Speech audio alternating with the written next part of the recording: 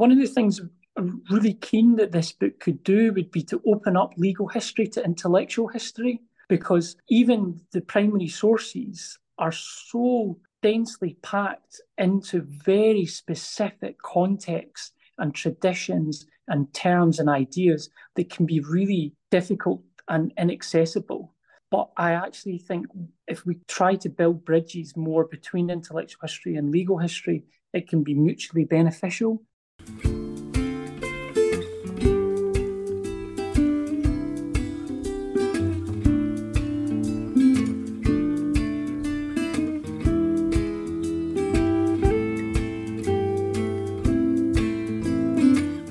Hello, listener, and welcome to New Work in Intellectual History, a podcast that interviews intellectual historians about their recently published work.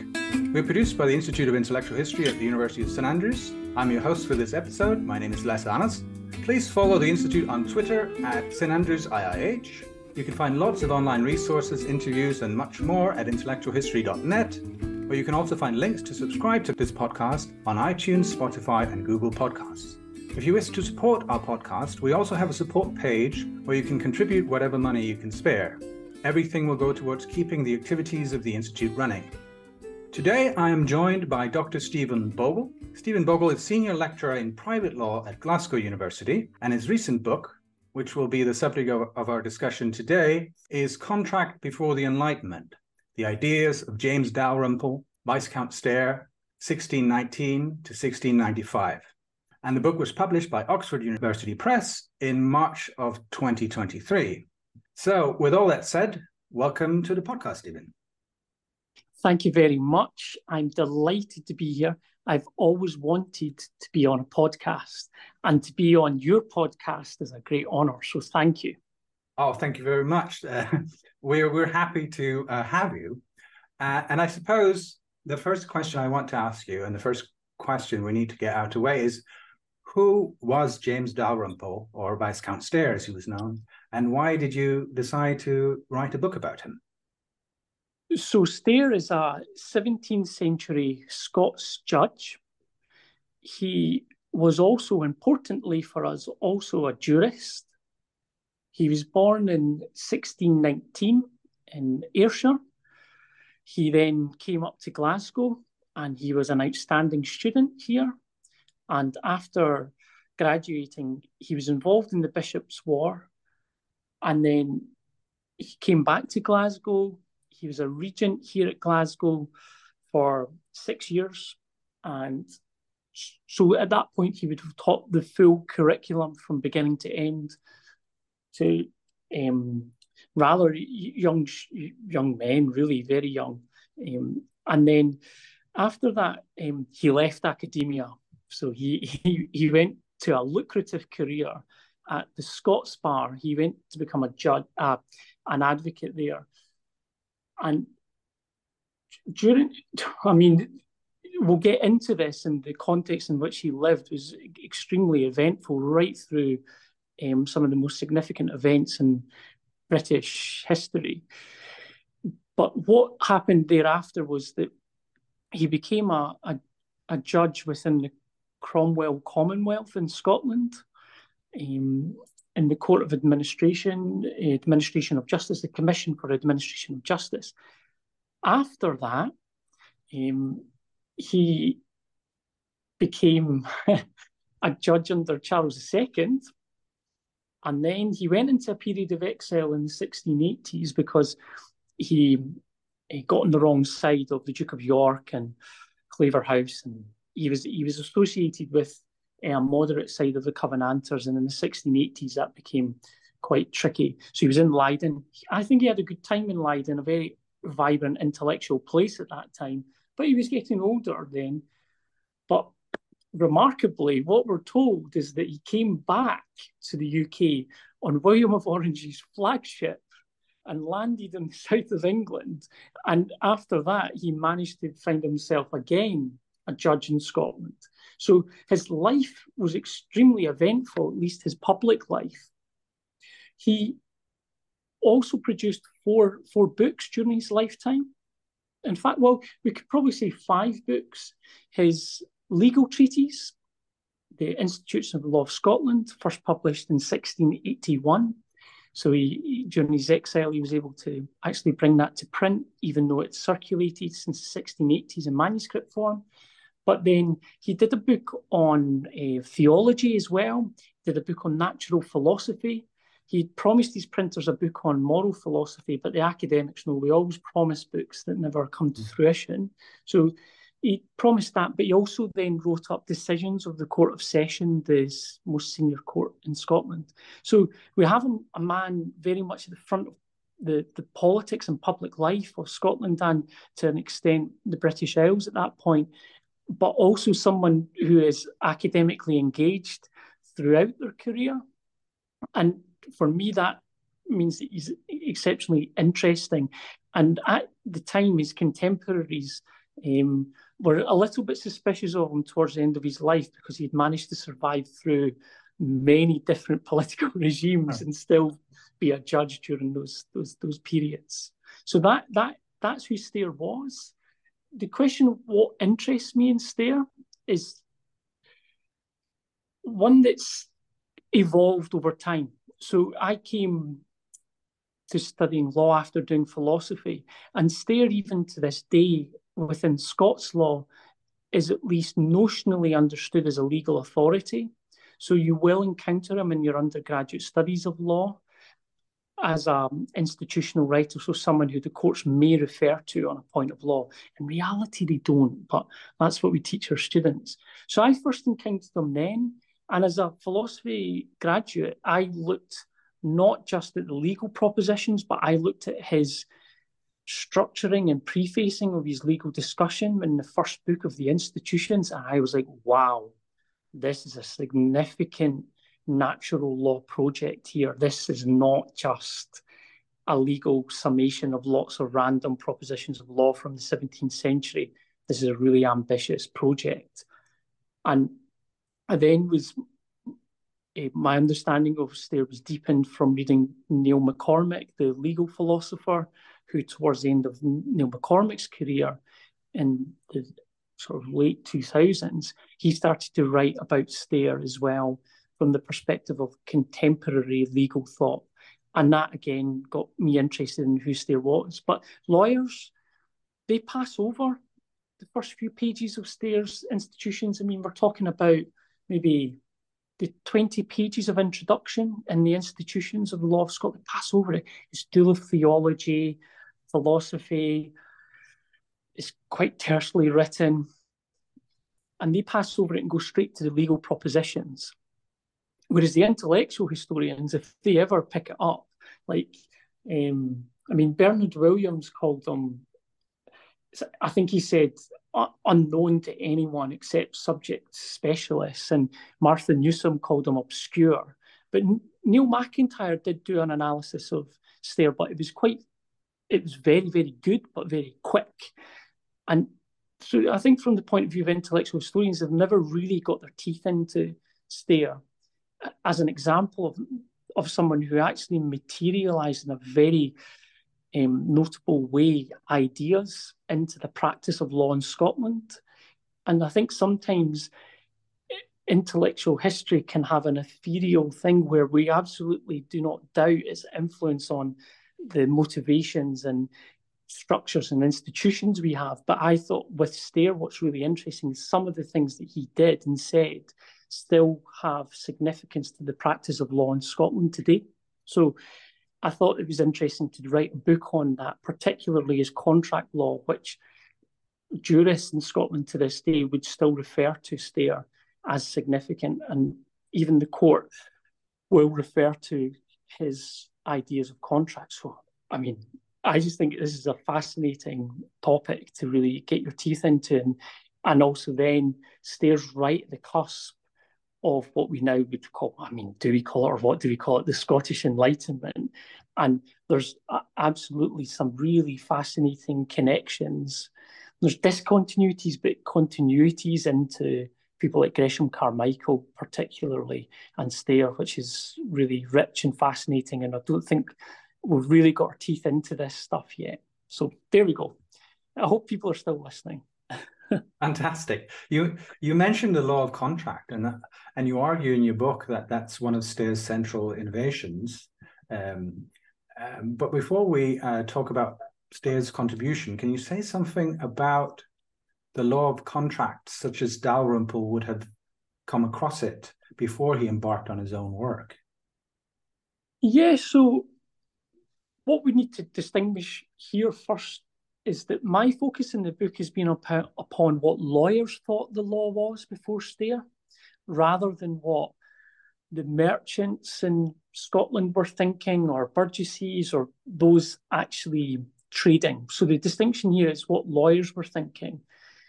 And what Stair would have encountered was many disparate sources of law that, for the early modern legal mind in Scotland, they would have made sense. But for us looking back, the framework is very difficult to see. So what's we would see as contract law before Stair was a patchwork of US community sources. So without getting too detailed on this, we're talking about Roman law and canon law.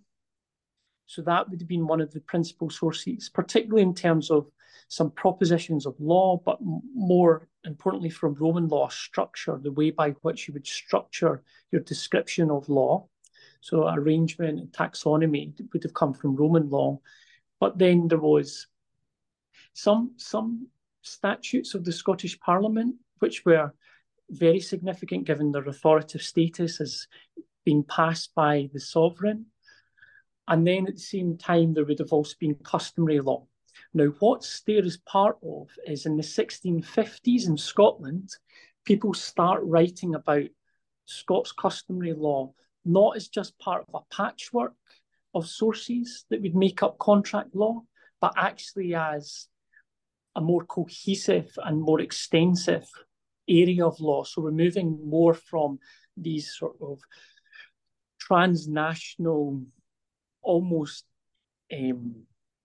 like trans-territorial ideas of law, of Roman law and canon law, and even feudal law to an extent.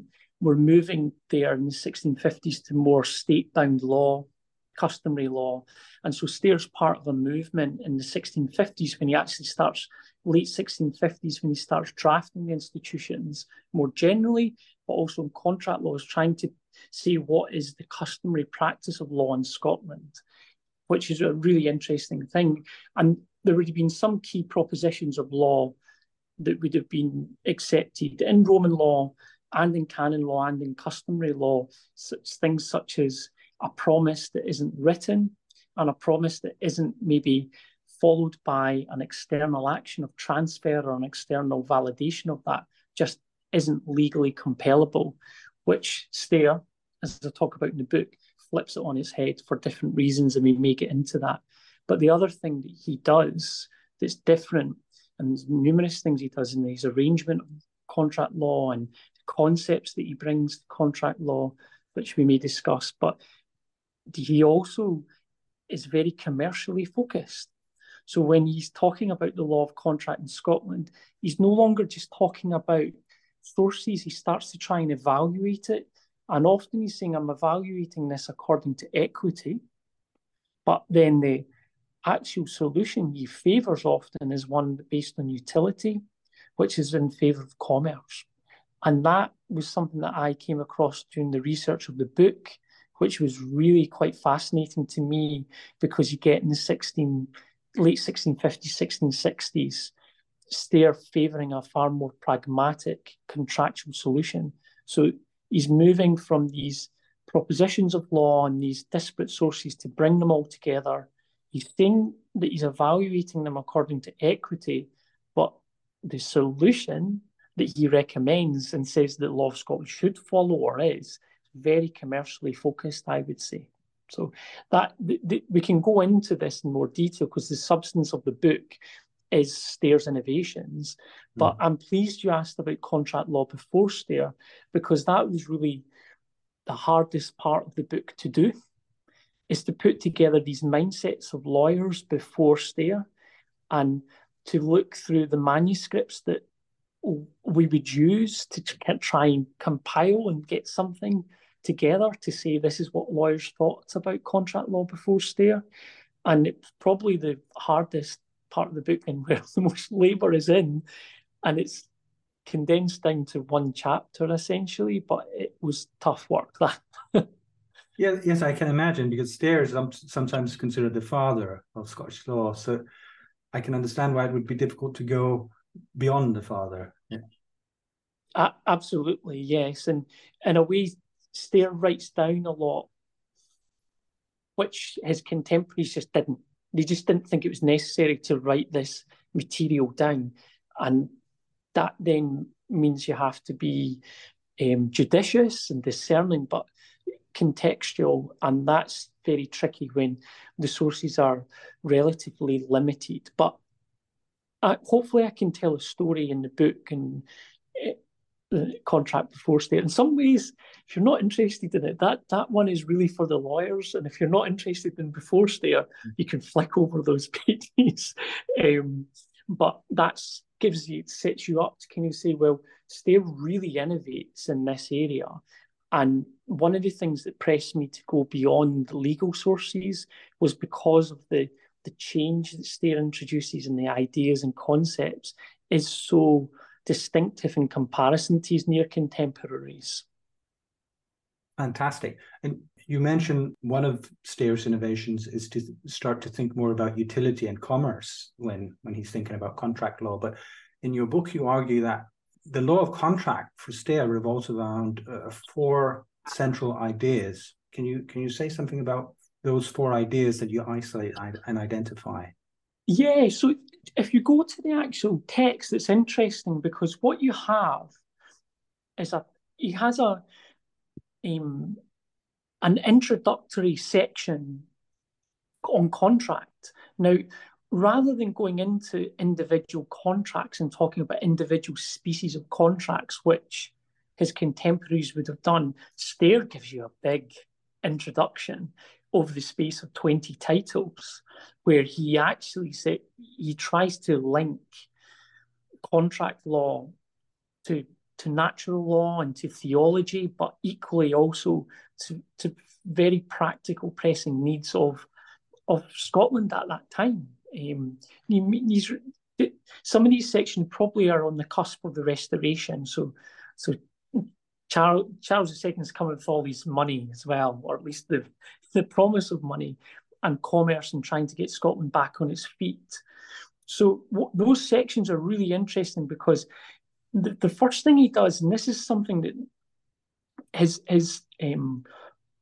contemporaries just do not engage with, but that's not to say they weren't thinking about it. They just don't write about this. But he links the law of contract to a very particular human purpose. So he says that contract is about commerce. And he says property is about society. And he says that freedom is about the individual actually having the freedom to bring glory to God, being the important caveat on that. But at this outset, he's linking this to a picture of natural law where commerce is actually a very human realization of an underlying basic indisputable axiomatic principle of natural law, which is to stand by the faith of your passions. A moral principle that is straight through from antiquity to today is you stand by the honour of your contracts. The interesting thing is that in reality, that wasn't the case in practice, and even it's not the case today. A lot more needs to happen. But Stair wants to first of all start with that proposition. And he says that this isn't just about natural law in abstract, it's about commerce, because flourishing of society that we live in today is based on the free flow of traffic and trade. And without the security of contract and people standing by the faith of their contracts, trade would disintegrate and there would be no safety or security. So I think that's really interesting and innovative. He's writing that innovative for lawyers, but he's bringing that to a legal text. So he gives it a purpose right up at the start. So he's saying to lawyers as well as whoever else reads it, look, there's a purpose to contract law. I'm not just talking about how a document should be signed. I'm not talking about prerequisites that are very legalistic. It has an underlying purpose. He then moves on, again, in a very philosophical way. He says that regardless of the external acts that we think confirm our consent to contract, we should see contract as being based on the will of a party. And that then, as I discuss in the book, it connects there to the sort of philosophical, theological tradition right into the medieval period. And he is using the term will in a very, very specific sense. He knows what it will say to his reader. It's a philosophical term of art for Stair. And he is saying to his reader, yes, you need written documents at times. Yes, you need an external act that will validate things, etc., etc. But they're all practicalities. But in theory and in reality, the responsibility for the contract being created rests on the will of a party. And he places the law of contract in Scotland on a very, very clear philosophical concept of the will, which he then molds around the existing practice of law and the propositions of law he describes, but in a really sophisticated way. He shows how it all stems back to the will and consent of parties. So that's the second distinctive thing that he does. The third thing is the arrangement of law, and particularly the foregrounding of contract over property. So traditionally, legal texts that were trying to be structured in the description of law would start with status, free man, slave. Even though it was a defunct concept, it was still part of the legal tradition.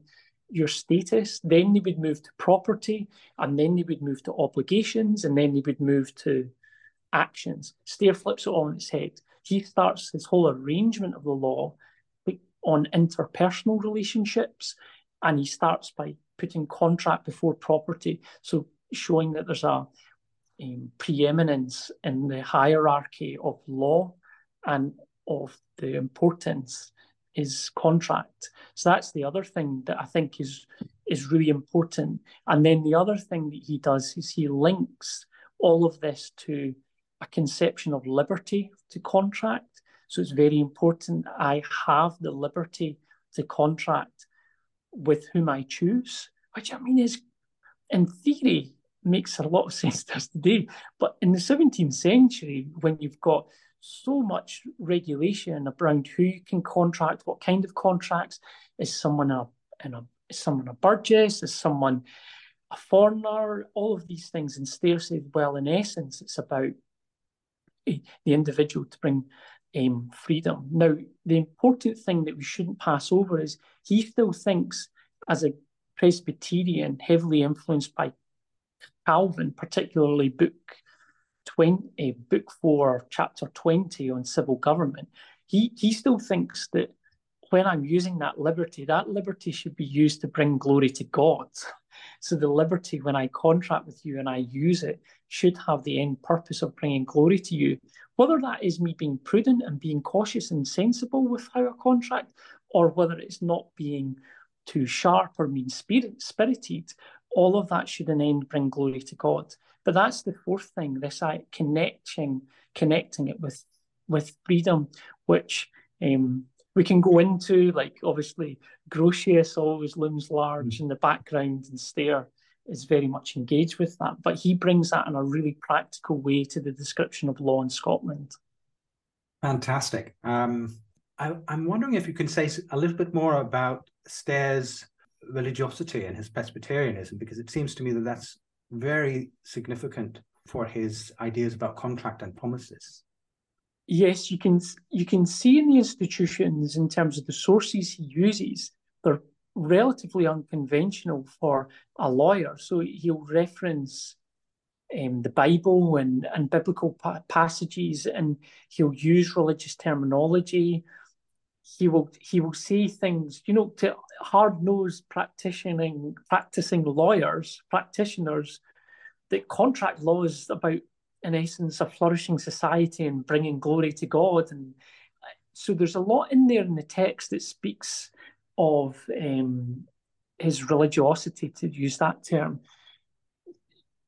And it's often been noted that Stair was a Presbyterian. By Presbyterianism, I would say that the Westminster Confession of Faith, 1647, and particularly the catechisms and the longer catechism, is almost a sister book or the backbone to the theological structure and propositions and ideas of Stair, because when you compare the two closely, the Westminster Confession of Faith and Stair's institutions work very well together. So there's an interesting thing there by which Stair is probably, as far as I can see, one of the most extensive Presbyterian working out in practical terms a theological legal project. Now, to the lawyers, he says, I think, in an essence, he's saying to the lawyers, look, the law's the same, but I'm going to re-describe it, whereas to the Presbyterian ministers and the theologians, he's saying, look, we don't need to really change the law that much because I'm going to show you how it is an expression of God's plan and God's design. And there is nothing that you'll find here that will undercut the dogmatic Westminster Confession of Faith, 1647. And there's some really interesting work still to be done in terms of actually working out the relationship between Presbyterianism and particularly Calvin's chapter 20 on civil government, and how Stair actually brings that to life, I think, in several ways, not just in terms of being comfortable with commerce and seeing that as part of a functioning temporal society that brings glory to God, but also in terms of the actual structure and taxonomy that he uses. So there's a lot there, and it's something that still needs to be explored, but I've tried to bring a little bit more of that. In fact, there's quite a lot. I read a lot of 17th century theological treatises and absolutely scared the pants off me reading Rutherford and people like that. I suspect we're all Arminians now, according to Rutherford, so it doesn't matter where you are as a Protestant. Anyway, it's a really interesting aspect of what Stair does, and I think it's something that's been underappreciated in Stair. Great to hear that we're all Arminians now. So you end your book with the reception of Stair's ideas and the life they have after he passed away. What can you say about Stair's ideas in the 18th century and in the Scottish Enlightenment more general? So this is where the conclusion of the book is, in one way, talking about a legacy, and in one way talking about the end. So what you have is the legal profession, and we may come on to this about how we understand legal thought and the evolution of legal thought, but the lawyers continue doing what they do. So there's a treatise brought out by George Mackenzie, a friend and contemporary of Stair's, which in some ways he talks in his preface, George Mackenzie, Lord Advocate. He took the phrase bloody Mackenzie because he was persecution of radical Covenanters during the Restoration. But Mackenzie, a brilliant man of letters as well, a terrific humanist. He kind of, after Stair's treatise comes out in 1681, Mackenzie brings out his book in 1683. I mean, we've got two books now coming along very quickly after each other, published, not in manuscript, published. Because the manuscripts would pass around the advocates and they would reuse them, but published is a big step. And he goes back to the old ways, structuring it around Roman law. We don't need to talk too much about natural law. Let's keep to that conventional division between divine law, natural law, jus gentium, civil law. Let's not get complicated and mixing propositions of natural law up with their description of law. That's for the theologians. He writes very concisely. He doesn't use philosophical, theological terms. And Mackenzie's institutes are exceptionally popular, probably because on one way, at a very basic level, a 19, 20, 21-year-old returning from Europe, or who wants to go after their MA to be a lawyer. They want to pick up a quick book to read that's accessible and not going into much. So there's a part of that is Mackenzie's far more accessible to a degree to someone who just wants to learn law and the way lawyers think. But what we can see also is that Mackenzie does describe some of the things that Stair describes, but he does it in a different way. He doesn't do it in such an elaborate philosophical way, which is an interesting thing. And Mackenzie is popular. He goes through numerous editions again and again, right through the 18th century. And Alexander Bain, who was a professor of Scots law at Edinburgh University in the 1720s, he tells his law students, look, Stair writes about cases, so go to Stair to find out about cases and individual decisions that have been made at a particular point, because Stair's good at recording these because he was a judge. But when you're talking about how to think about law and structure law, let's just stick to Mackenzie. Let's go with Mackenzie. And it's not that Mackenzie's at all irreligious, far from it. Again, he's a Presbyterian, but he doesn't want to mix the two. Let's keep them separate. And that continues. So the lawyers continue in this sort of classical way of learning law in Scotland, using Roman law, using that traditional structure, a legal humanist approach that is in some way sealed off from philosophy and natural law in terms of how you discuss it. And that continues. And Stair, in some ways, in the 18th century, doesn't have much of an imprint. What you do see in terms of legal thought, what you see is another judge,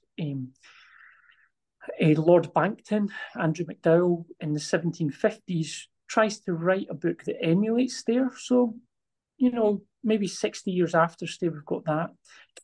Lord Kames, the great literary figure of the 18th century, and he gave so much patronage and so much support, and he was so fervent in his ideas. He did try and start to write something like Stair, and he says it, but he gave up. So there isn't that sort of mode of writing in Scots law that is ever really repeated, something that's comprehensive, that tries to put the law of Scotland on a philosophical footing. It just doesn't happen again. What you do see, though, is if you strip away the legal propositions, you strip away the dense detail of practical 17th century law in Scotland, what you see is the backbone of natural jurisprudence, and I would say, and that's the Hackinson definition of natural jurisprudence I would adopt here. So we're talking about a real concern about structuring social relationships, and we're talking about it being done on an interpersonal level and it being very practically focused. And what you see is Stair is, in a sense, he's looking to Grotius, he cites Grotius, he calls him the learned jurist. He is doing a sort of Calvinist reworking of Grotius's project. And he structures things rather than around rights, around duties. And that, I think, means that Stair is one of the first in Scotland, not the only one or not the first. We never know who the first might be in many instances, but he publishes something that is engaging with natural law in a modern way for the 17th century and being practically focused and structuring things around interpersonal relationships.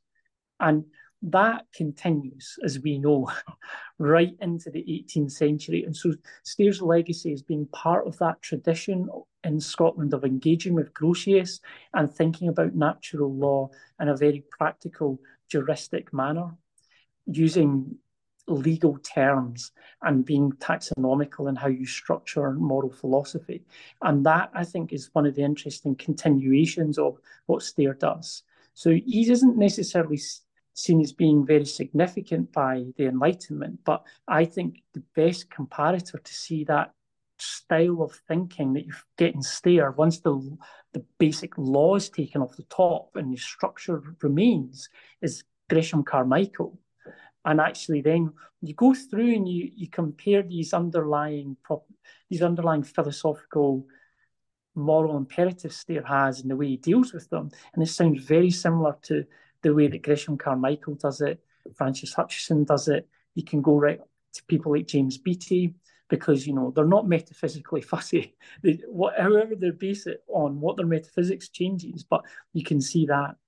And I think you can see something also interesting in Stair's theological treatise that he publishes anonymously at the end of his life, but we know it was by Stair because his son authorised a biography later that confirms that was written by Stair. And you can also see, I think, sort of, I'm not a theologian and a history of theology, but you can definitely see a far different way of writing about theology in Stair's theological treatise than the ones that I've read from the mid-17th century into the 1660s and things. So there's a legacy there in theology that just has not been explored whatsoever. And I harvested the theological texts in order to give me a sense of his moral philosophy and philosophical perspective, but the theology is definitely present and worth examining, and I think it sounds to me modern. So there's a project waiting to be done. There's always a project waiting to be done. We're coming to an end now, Stephen, but before we end, I'm hoping that you might wish to say something about your methodology in writing the history of legal thought, because I think that's something our listeners would be very interested in. Yeah. One of the things I'm really keen that this book could do would be to open up legal history to intellectual history, because even the primary sources are so densely packed into very specific contexts and traditions and terms and ideas that can be really difficult and inaccessible. But I actually think if we try to build bridges more between intellectual history and legal history, it can be mutually beneficial. And that was one of the things when I was writing the book, I was very aware of two audiences. Legal historians who know Stair, and I want to tell them about what Stair thought. And then I was thinking of intellectual historians interested in the development of ideas about contract and freedom to contract, interested in commerce and the development of trade, and start of like state building around law, and to open it up to say, look, we can see the materialization in this legal text.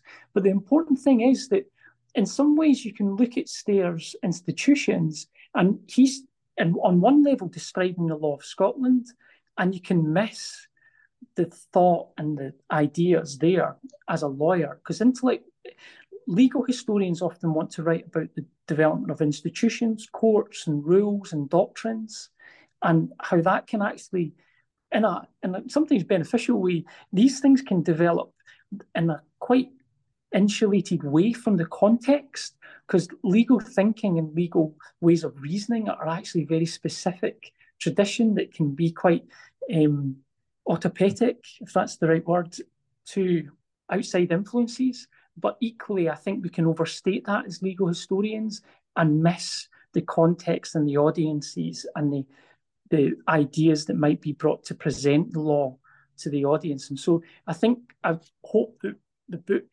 is a demonstration of how legal history can be opened up, but also how intellectual history can be used to enlighten more from what we would traditionally write off as just, oh, that's a big 750-word text about 17th century law in Scotland. And I think there's more to it. There's more in Mackenzie, there's more in Stair's contemporaries as well. And Stair demonstrates that, I think. On that note, I want to say thank you for joining the podcast today, Stephen. It's been a pleasure having you on. Okay, thank you so much.